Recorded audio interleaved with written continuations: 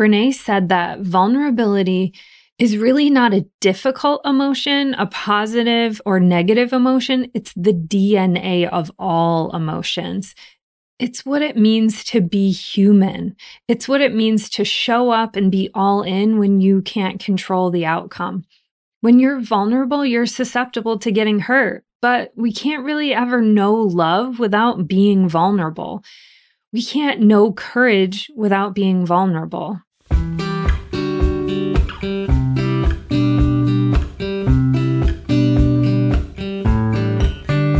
Hello, and welcome to the Emotional Expedition podcast. I'm Meg Thomas, and if you want to live a more open-hearted, magical life, it all starts with your emotions. This podcast will take you on a journey, helping you to better understand, express, release, and heal your emotions. Let's get exploring. Here we are, episode 11. I still can't believe I get to do this. Thank you for listening and allowing me to go on this journey with you. Today's our last emotion from Chapter 1, Brené Brown's Atlas of the Heart, and it's a biggie, vulnerability. Understanding this emotion in particular has transformed my life. This chapter was all about the places we go when things are uncertain or too much. Be sure to listen all the way to the end to hear a quote that has changed my life and now gets thrown back in my face by the people who love me, especially my husband. This week, I've been deep down a rabbit hole listening to every podcast I can with Gabor Mate as he's promoting his new book, The Myth of Normal: Trauma, Illness, and Healing in a Toxic Culture. I haven't listened to the book yet. That's next on my list. But he's been speaking to my soul and why emotions matter, reaffirming to me why I'm doing this podcast in the first place. One thing I heard him say over and over again was that whatever happens in the mind happens in the body. A great example of this was from a study he highlighted in his new book. There was a study of 2,000 women who were followed over the course of 10 years, and those who were unhappily married and didn't express their emotions were 4 times as likely to die than those who were also unhappily married but did talk about their feelings. I'll just keep saying it over and over again. Our emotions impact our bodies. That's why it's so important that we first understand what it is we're feeling, put the language to it, and then do the work to release it from our bodies rather than stuffing it all down. Gabor Mate went on to say that you can't separate your emotional life from your physiological life. When you look at the question of why women have 70 to 80% of the autoimmune diseases, we are much more likely to get rheumatoid arthritis, MS, lupus, chronic fatigue, and so on. It's because women in our society are taught not to be angry. We're taught to suppress our anger. And of course, diet is also a factor. Women's stress load is a factor, which stress is an emotion. Just look at our response to COVID. In the majority of homes, a disproportionate amount of the workload went to the women. There are many factors involved, but repressing our emotions is definitely at the top of the list. On Mark Hyman's podcast, he and Gabor Mate discussed that the body and the mind cannot be separated. The emotional centers in the brain are connected with the nervous system, the hormonal apparatus, the immune system, the gut, and with the heart. Whatever happens emotionally will have its manifestation physiologically. When people get emotionally stressed, their hormonal apparatus goes into gear and they secrete stress hormones, cortisol, and adrenaline. We all already know that stress affects the body, but it goes even further than that.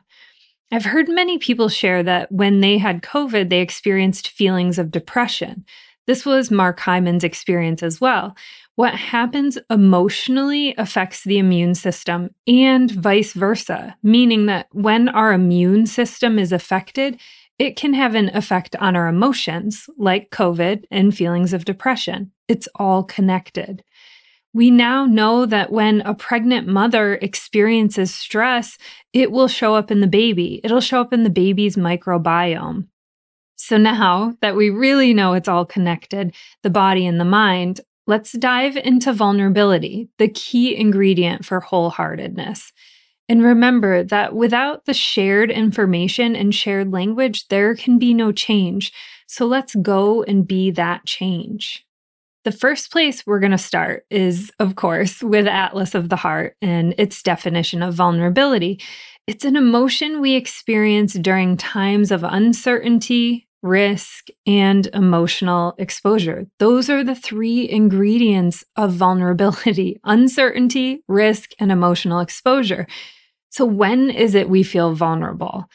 We feel it when you go in for the first kiss, first date after a divorce, being the first one to say, I love you, sharing an unpopular opinion, talking about race, trying to get pregnant after miscarriage, talking about your feelings, starting your own business, following your passion, putting your writing, your art, your music out into the world, watching a child leave for college, dropping your child off to kindergarten for the first day, apologizing to someone, trying something for the first time, trying yoga, admitting you were wrong, waiting for the doctor to call back, giving and getting feedback, getting back up to bat after striking out, coming out to your friends and family, having to ask for help when you're sick, initiating sex, being turned down,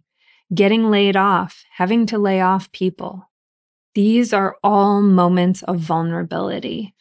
Talk about really kicking up the uncertainty, the risk, the emotional exposure. As you can see, it's really hard to do life avoiding all moments of vulnerability, but some of us definitely, that's our MO. We try to avoid vulnerability at all costs.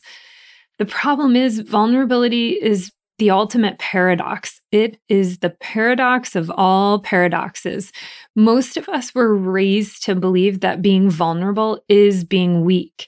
And we were also raised and told to go be brave. But we can't be brave without vulnerability. So if we're raised to not be vulnerable, but we're also taught to be courageous, it's a paradox. Vulnerability is not weakness. It's our greatest measure of courage. There is no courage without vulnerability. Courage requires the willingness to lean into uncertainty, risk, and emotional exposure.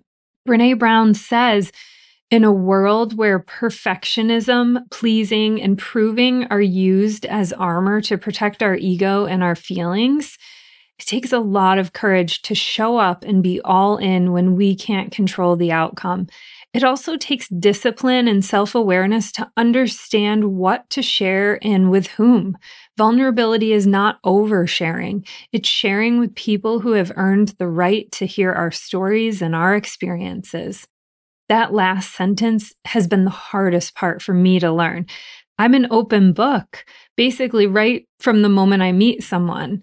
I've had to learn, mostly the hard way, that I can only share with people who have earned the right to hear my stories. I've had many moments when I've shared openly and vulnerably with someone I shouldn't have, and that results in a vulnerability hangover, that feeling of, I just shared too much. Oh, that wasn't the place I should share.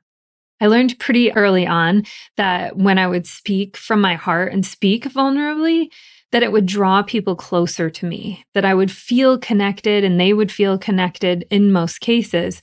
But as I continued to grow my vulnerability muscle, the more you use it, the stronger it becomes, I have learned that it's not always the case.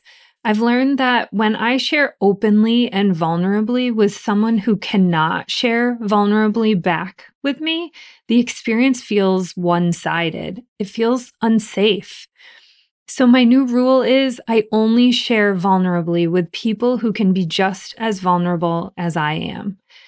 I've been working on this for about a year now, and it's finally getting easier. I can now more easily recognize who and when to share, and when I need to stay quiet. The same goes for sharing on social media. I only share things that I've had done some healing around. I don't share things before I am ready to with the world. You should totally watch Brene Brown's HBO special just to see the montage of movie clips of vulnerable moments. It's a roller coaster of vulnerability. One of my favorite clips was of Julia Roberts in Notting Hill saying, "Don't forget, I'm just a girl standing in front of a boy asking him to love her." That's vulnerability. Saying you love someone when you have absolutely no control over how they will respond back to you. There is no courage without vulnerability. We put what's in our hearts out into the world to be seen and for someone to either receive it or completely drop it. To say I love you first is vulnerability. It's courage. You have no idea what the other person's response is going to be.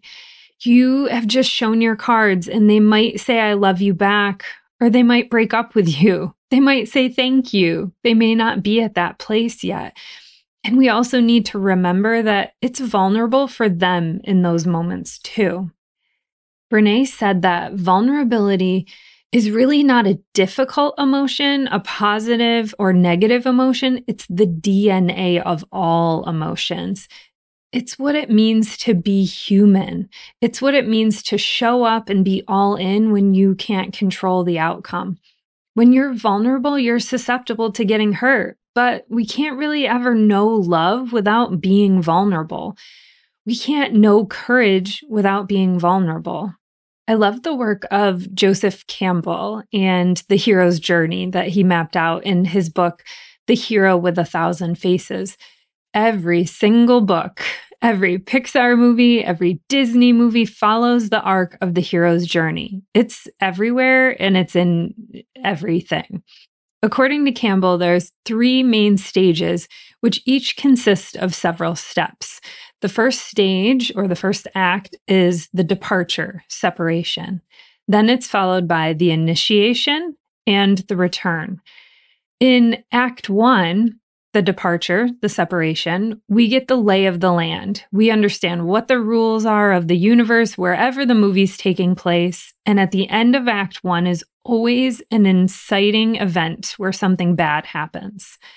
And then Act 2, all of Act 2 is the protagonist trying to solve a problem without really ever being vulnerable. They will try everything that doesn't include vulnerability. And the end of Act 2 is finally the ultimate act of vulnerability. In Act 3, the return is where the wisdom gained from being vulnerable is brought back to the group of people, to the village, people are saved, whatever the story is. I love Harry Potter, so let's see how this plays out in Harry Potter and the Sorcerer's Stone. Act 1, which is the departure stage. This consists of 5 parts. The call to adventure, where Harry has the opportunity to leave his terrible Muggle family, the Dursleys, to go to Hogwarts school. Then there's the refusal of the call, when Harry tells Hagrid he must have made a mistake. The third part is either a supernatural aid or advice from a mentor. Hagrid helps Harry begin his journey. And then there's the crossing of the threshold. Harry literally crosses the barrier to platform 9 3/4. And then the belly of the whale, the final separation of the hero from his known world. Act 2 is the initiation. Act 2 is always the longest act. This is known as the messy middle, where Harry will do everything he can to avoid vulnerability until he finally overcomes his fears and acts courageously. And we all know we can't be brave without also being vulnerable. It starts with the path of trials. Harry's faced with a series of challenges that test the strength of his character and his ability. This is the majority of the movie: the sorting hat, learning magic, making friends, Professor Quirrell's antics, Fluffy the 3-headed dog, the Sorcerer's Stone, and the chessboard. Then it's the temptation. Some of his temptations he must face are to join Slytherin House, flying, pursuing the mirror, and then the ultimate boon, which is the defeating of Voldemort and the protection of the Sorcerer's Stone and the House Cup victory. And then Act 3, usually the shortest of the 3 acts, is the return, where Harry will go and share the wisdom gained by being vulnerable. It starts with the refusal of the return. Harry has to go back to his muggle home for the summer, but he doesn't want to leave Hogwarts. Then it's the magic flight. Harry takes the Hogwarts Express back. Then, crossing the return threshold, Harry returns to platform 9 3/4 and sees the Dursleys, which signals his return to normal life. And it ends with the Master of Two Worlds. After completing his first year in the wizarding world, Harry is changed and he becomes a hero, which in turn changes his muggle world as well. Think about how much time Harry spends trying to avoid vulnerability. How much time and effort do you spend running from vulnerability? How are you protecting yourself in ways that ensure that you never have to be vulnerable? For me, some of my most vulnerable moments have come during my fertility journey. This last assisted cycle really did a number on me. I had done all the things, dramatically changed my diet, took care of my body, did my best to manage stress as I prepared for an embryo transfer. We transferred 2 beautiful, healthy embryos. I thought for sure this was the time. It was going to work. It had to work. Because I've had failed transfers in the past, I tried my best to not get my hopes up too high out of the fear that it would break my heart more if I really let myself believe that it was going to work. But honestly, no matter how much we try to protect ourselves from the pain, it doesn't protect us from the pain. It's still going to hurt. The pain is heartbreaking. On the day I got my blood test results, I asked for my favorite nurse to be the one to call me and deliver the news, good or bad. And she did in the kindest, gentlest way possible. You are not pregnant. My heart broke into a million pieces, having heard this phrase over and over and over again.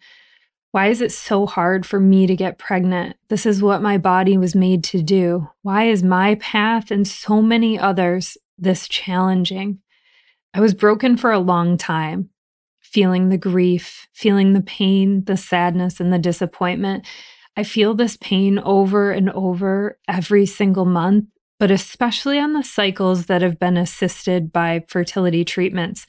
It's as if the harder I try, the bigger the heartbreak when it doesn't work. The grief and the pain is so much after each cycle that I'm not sure I'll ever be able to get back up and try again. And some months I don't. Many months I can't. In those months, I allow myself to feel it all, to not suppress it by just trying again immediately. That works for some, but not me.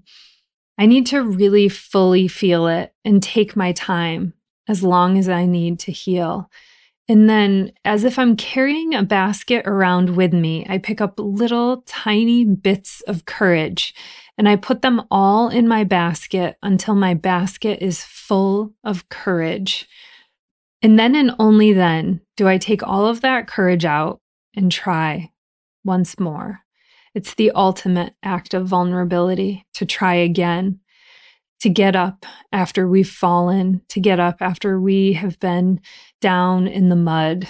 To try again is to put myself back into the arena of uncertainty, to risk having my heart broken again, to not have any control over the outcome.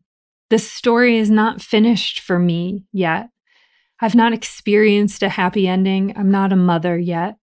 But when I do finally become a mother, whatever that looks like for me, it will have been worth the risk of vulnerability. That's something I know for sure. The reason I share my fertility journey vulnerably and publicly is because this journey can feel incredibly isolating. It feels as if you're all alone, and that's what shame loves. Shame loves secrecy, and there's so much shame in the fertility world. I personally have felt less alone when I've heard others' stories, like Gabrielle Union and her struggles with infertility, miscarriages, and surrogacy. When we can see ourselves in the stories happening around us, we feel connection, we feel seen, we feel less alone. And none of those stories can happen without the willingness, without the courage to be vulnerable. And that's exactly what Brené talks about in her TED Talk, The Power of Vulnerability, which has been viewed over 59 million times. She says that in order for connection to happen, we have to allow ourselves to be seen, really seen. That's vulnerability.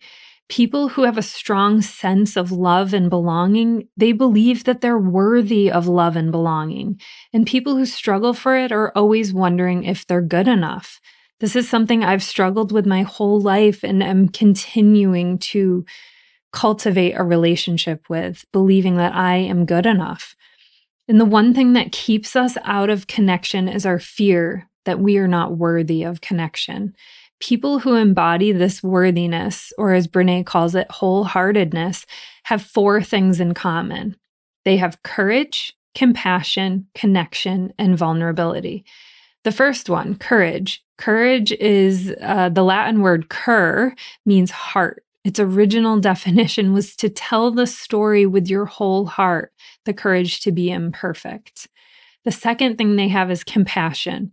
They have compassion to be kind to themselves first and then to others, because we can't practice compassion with others if we can't treat ourselves kindly. The third thing they all have is they have connection, which is a result of authenticity. They were willing to let go of who they thought they should be in order to be who they really are. And the fourth thing is vulnerability. They fully embrace vulnerability. They believe that what made them vulnerable made them beautiful. The willingness to say, I love you first, to do something when there are no guarantees. And just like any uncomfortable emotion, we find ways to numb our vulnerabilities. We numb with addictions, spending, medications, food, Netflix, you name it. The problem is you cannot selectively numb your emotions. I'm going to say it again because this is so important. You cannot selectively numb your emotions. You can't numb the bad emotions like vulnerability, grief, and shame without also numbing the good, joy, gratitude, and happiness. Other ways that we try to avoid vulnerability is we try to make everything that is uncertain certain. We practice perfection. This one is definitely still a struggle for me. And creating this podcast has really asked me to overcome any illusion I have of perfectionism. And Brené goes on to share that we pass this perfection on to our children. They are hardwired for struggle when they get here. Our job is not to say, look at her, she's perfect. Our job is not to keep her perfect so she makes the tennis team and then goes to Yale. Our job is to say, you are imperfect and you're wired for struggle and you are just worthy of love and belonging. So much love and belonging. We all are. We're all imperfect. We all struggle and we're all still worthy of love and belonging. To let ourselves be deeply seen, vulnerable, seen to love with our whole hearts, even though there is no guarantee, to practice gratitude and joy, to feel this vulnerable means I'm alive, to believe that we are enough. On Oprah's Super Soul Sunday, Brené said that being vulnerable feels dangerous. And I think it feels scary and I think it's terrifying, but I don't think it's as dangerous, scary, or terrifying as getting to the end of our lives and wondering, what if I would have shown up? We can't allow ourselves to get to the end of our lives and to have not been vulnerable. Just think of all we would miss out on. It's about being willing to be both brave and afraid at the same time, to be scared and courageous. There is so much I would have missed out on if I wasn't brave and vulnerable. One of my favorite stories and favorite experiences would have never happened. It would have been one of those moments I would have completely missed out on if I wasn't brave and vulnerable. So a few years ago, my husband, who is an avid bass fisherman, he fishes professional tournaments and just is an incredible angler.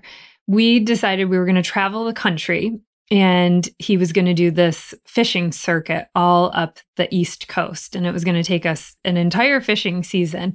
And I was just in it for the adventure. So my role was to help navigate, take care of all the food, take care of, getting him everywhere he needed to go. We only had one vehicle, so I would have to bring him to the launch, at 4 a.m, just so I could have a vehicle to kind of go adventuring during the day.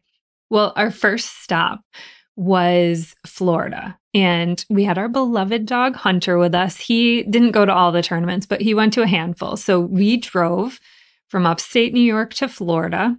And at that first tournament, I started to notice these handful of professional photographers that were around the tournament. And the photography became such a huge part of the experience. So after I would drop Ian off, I would check all day long. I would check my phone to check the website and see if there were any updated photos. So it was a part of like the experience. We're just trying to find these photos of Ian out there on the water and see how everybody was doing. And through that first tournament, it was probably 3 or 4 days long, I started to see who was my favorite of the photographers. And I kept seeing the name over and over again. And it was this guy, Garrick. And I did a little bit of Facebook stalking. I was like, let me see who this guy, Garrick, is. And turns out, through the power of social media, I found out that he grew up in a town not far from where Ian and I grew up. So I made a plan. On this next tournament, which was going to be in Alabama, I wasn't going to have Hunter with us. And so we drove back home. So we drove from Florida back home. Ian had to work for a week or so. And then we turned around and went back to Alabama. That's pretty much how we did the entire season. So we go back home. I get all my camera gear and I set out on a mission. I'm like, okay, I thought it was going to be enough for me just to be here and be on this adventure with Ian. But now I'm like, I want to be out there on the water too. And this is my ticket. So on the first day of the Alabama tournament, it's, 4 or 5 o'clock in the morning, I figure out which photographer is Garrick. And I muster up all the courage that I have and I go up to him. I introduce myself to him, tell him, that I love his work. And I said, I want to come out here with you. And he looked at me like I was absolutely nuts. I tell him I have my own photography gear. I'm completely insured. Like, just get me out on the water with you. I want to see it from that perspective. And he was like, no, absolutely not. Heck no, I am not bringing you out there, this woman who I'm just meeting for the first time, right? So that's what vulnerability is, right? Is putting ourselves out with risk of rejection, that something is going to say no, it's not going to go the way we want, right? But there is this part of me that is not willing to take no as an answer, at least not right away. It's not always a no. I've come to learn this for myself, and there's been so many things I would have missed out on if I didn't ask the question and if I didn't ask a second time. So later that day, we get to the weigh-in when all the anglers are in, they're weighing in on stage. I see Garrick. I've got my own camera out there. I'm taking pictures of Ian as he's on stage. And I go back up to him and I say, all right, did you change your mind yet? Because I'm going to ask you every single day until the end of the season until you take me out there. And he looks at me and he just laughs and he thinks about it for a moment and he says, all right, fine. You can come with me tomorrow. It's going to be freezing. Dress really warm, be here at 4 o'clock. That was my ticket. That was my yes. My being brave and courageous introduced us to Garrick and his family, who we absolutely love and adore and are still great friends with to this day. So I went out that night and we had to find warm clothes for me. The only store nearby was a Walmart and it's Alabama. So there's really not warm clothes, but I found tights that I wore like under leggings, under a pair of jeans. I found, like work gloves that had to pretend to be gloves. I found some rubber boots that did not fit me, but I needed something that I could wear. So we go out and I'm just so excited. We head out and it's gorgeous. The sun is rising. It is freezing, but it is that beautiful, misty, foggy kind of morning. We have this amazing day. We're out chasing. Usually Garrick is assigned to like the first place, second place, third place guys. So we're out there chasing him. We run into Ian at one point. I get to take pictures of him out there, which was so cool to see him in his element on the water. But then I have to pee. And I soon understood why it was a liability to have me out there versus not somebody else. So when we're chasing the first place guy, we have to go when they go. There is no warning to us. Whenever that fisherman moves, we have to chase them. Like that's the job, right? To get the pictures of the guys who are leading the tournament. So we're in a place where we're close to the shore and I could get off to go pee. And so they pull the boat over. The driver pulls the boat over. I get off the boat and Garrick hands me a monopod, which is like a tripod that just looks like a stick. So he hands me this monopod and I'm like, what's this for? And he says, that's your snake stick. And I'm like, what do you mean snake stick? He's like, well, if you're going to go in the woods there, you got to watch out for snakes. So he hands me the monopod. I'm now terrified and walking into the woods to pee as quickly as I can. And he's yelling from the boat, don't forget, we're in Alabama. So the snakes aren't just on the ground, they're also in the trees hanging. It was the most terrifying pee of my entire life. So I got back on the boat and then I promised myself that for the rest of the season, if he would take me out, that I was not going to drink anything all day long, just so I didn't have to have that experience. So we get back. It was an incredible, incredible thing. Throughout the rest of the season, every single tournament, Garrick would try and take me out for 1 or 2 days. And we just built this bond. We built this friendship that I am so beyond grateful for. And on one of our very last tournaments, I think it was the second to last tournament, we were in Tennessee. It was super hot. And Garrick takes me out with him and we lost the guy in first place. So as we're chasing him, in the morning, the commotion of everyone launching, we lose the guy in first place. We spent 2 hours driving over 70 miles an hour trying to chase these fishermen, looking for one guy, the needle in the haystack that we're looking for. And we finally find him. And I realize I'm not okay. I am completely seasick at this point. And so bass boats are not that big. And we're out there, filming the guy in first place. So I find myself puking out the back of the boat. Garrick is trying to minimize what's happening with me while he's documenting this guy who's fishing for hundreds of thousands of dollars. It was so embarrassing. It was so vulnerable, right? And there was no way to get me back to the dock. So I just had to stick it out through the rest of the day. That was a memory that I would have liked to not have experienced. However, I'm so grateful for this friendship that we now have. And it was all because I was willing to be brave and vulnerable and willing to feel that sense of rejection. Now, back to Brené's work. So Brené says there are 4 myths of vulnerability. The first, which every single person knows, is vulnerability is weakness. This is a myth. How you feel is not as important as getting stuff done. That's what our culture says. In a culture where we are afraid that we're not enough, it's hard to believe that vulnerability is courage. So vulnerability is not weakness. It's actually a superpower. The second myth is, I don't do vulnerability, right? Those people that say, oh, I don't do vulnerability. Well, to be human is to be vulnerable. You can't opt out of vulnerability. The third myth is vulnerability is letting it all hang out. That would be like live tweeting a bikini wax. That's not vulnerability. We have to share only with those who have a right to hear our stories. And the fourth myth is that we can go at it alone. We can't. And when we're vulnerable, it gives others around us the opportunity to be vulnerable too. Vulnerability begets vulnerability. Courage begets courage. It's a practice. And just like any change, if you start trying to be vulnerable, there's going to be pushback from the people around you. People prefer that we don't change and that we just continue to act in the ways that they expect us to. But I'm here to tell you it's worth it.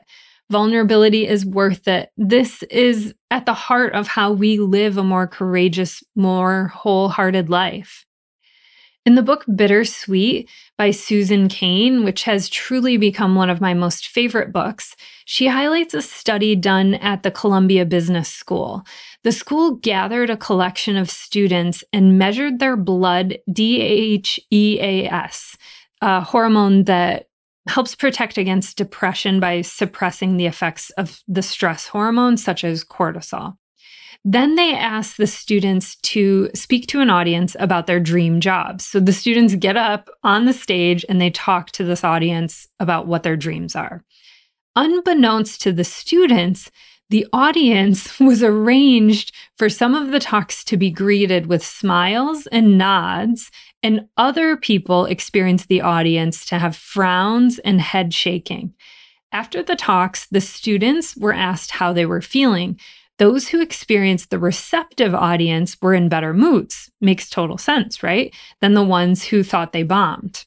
Then they were also asked to make collages, which they were later rated by professional artists for creativity.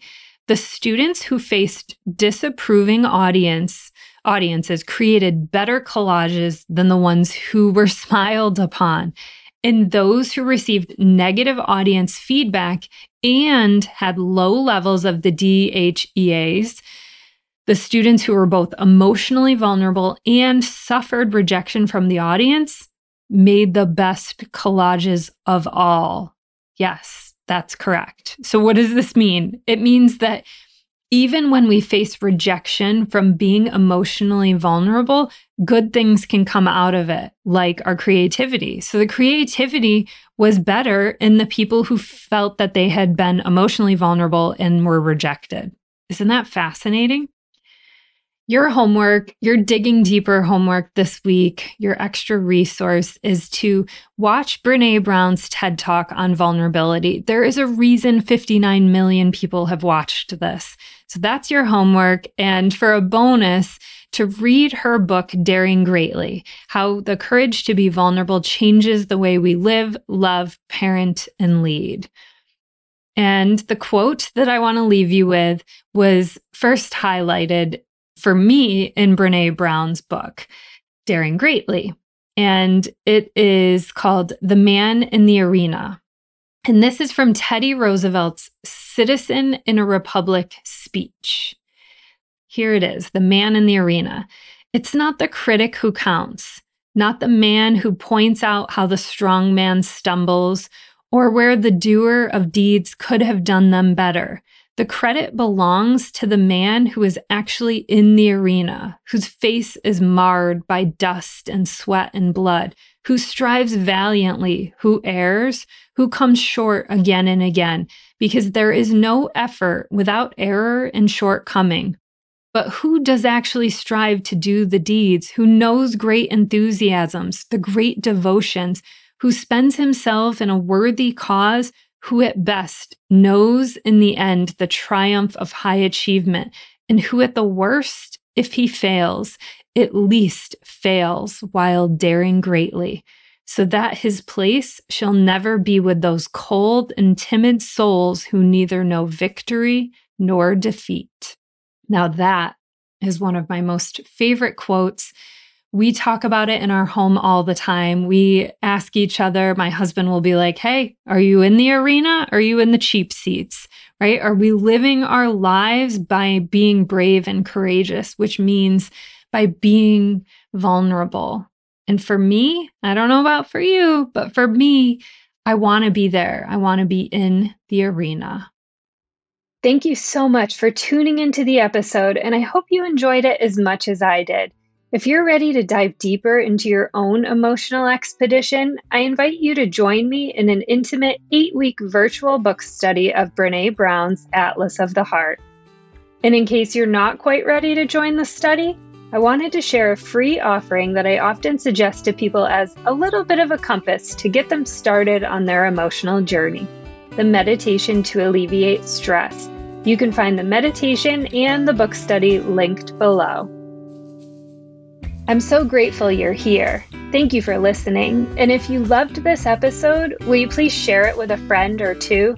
Be sure to rate, review, and follow the show on Spotify, Apple Podcasts, or wherever you get your podcasts, so you're sure to never miss a single episode.